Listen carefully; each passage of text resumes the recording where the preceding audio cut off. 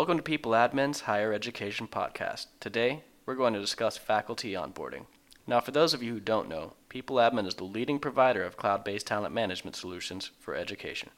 My name is Kevin Keenman, and recently, I had the chance to speak with Dr. Edward Wilson Jr., the Director of Strategic Partnerships here at People Admin and former Director of Academic Affairs and HR Director at the University of Kansas Medical Center.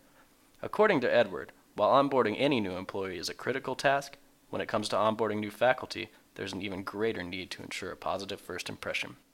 Well, department leaders and recruiters spend an inordinate amount of money and time on identifying and attracting faculty. So you don't want to provide negative experiences once they join the faculty, whether that be them arriving on campus or if they're distance faculty.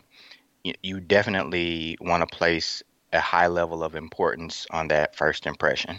But creating an effective onboarding program that ensures a positive first impression with new faculty presents unique challenges.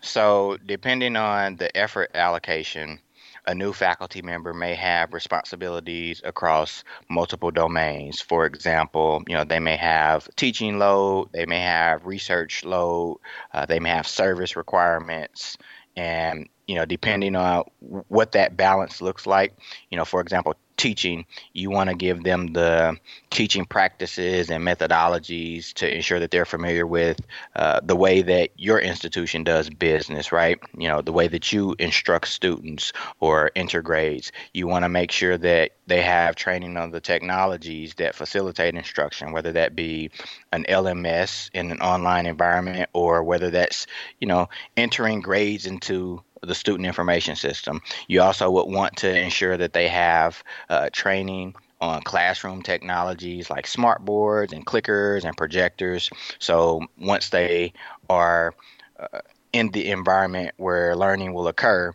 they're not trying to scramble to figure out how does this stuff work, right?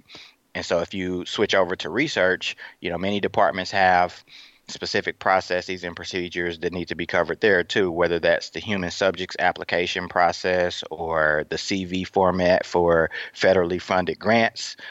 There's just a variety of things that need to be covered. And then lastly, if you look at service, every institution has a governance structure, and so you always want to make sure that the new faculty are aware of that governance structure, and that would include the committees, the councils, the work groups, the task forces, and you want to not only tell them what they are, but you want to give them the purpose of each entity. You want to provide them with the bylaws, the dates, the times and locations, and any other documents that would be associated with any of those entities within the governance structure. Because onboarding new faculty is such a complex and time-consuming process for everyone involved, it's important to make any necessary paperwork as stress-free and easy to complete as possible. Well, I think all people are a big fan of simple, and academic offices, they collect so much paperwork from faculty members. If they had the ability to allow those new faculty to fill out forms electronically and provide more time to let them communicate meaningfully and make connections once they're on campus, or once they are immersed in the online environment, I think that's going to be a big help, right? So from a practical perspective, the academic administrators won't have to worry so much about using multiple tools to collect and store the information. They know that they'll have a single source of truth as it relates to where this information lives, when it was collected, and things of that nature. To create an electronic record-keeping process that streamlines the completion and collection of new faculty paperwork, Edward suggests using a custom forms and workflow solution, such as People Admin's Records.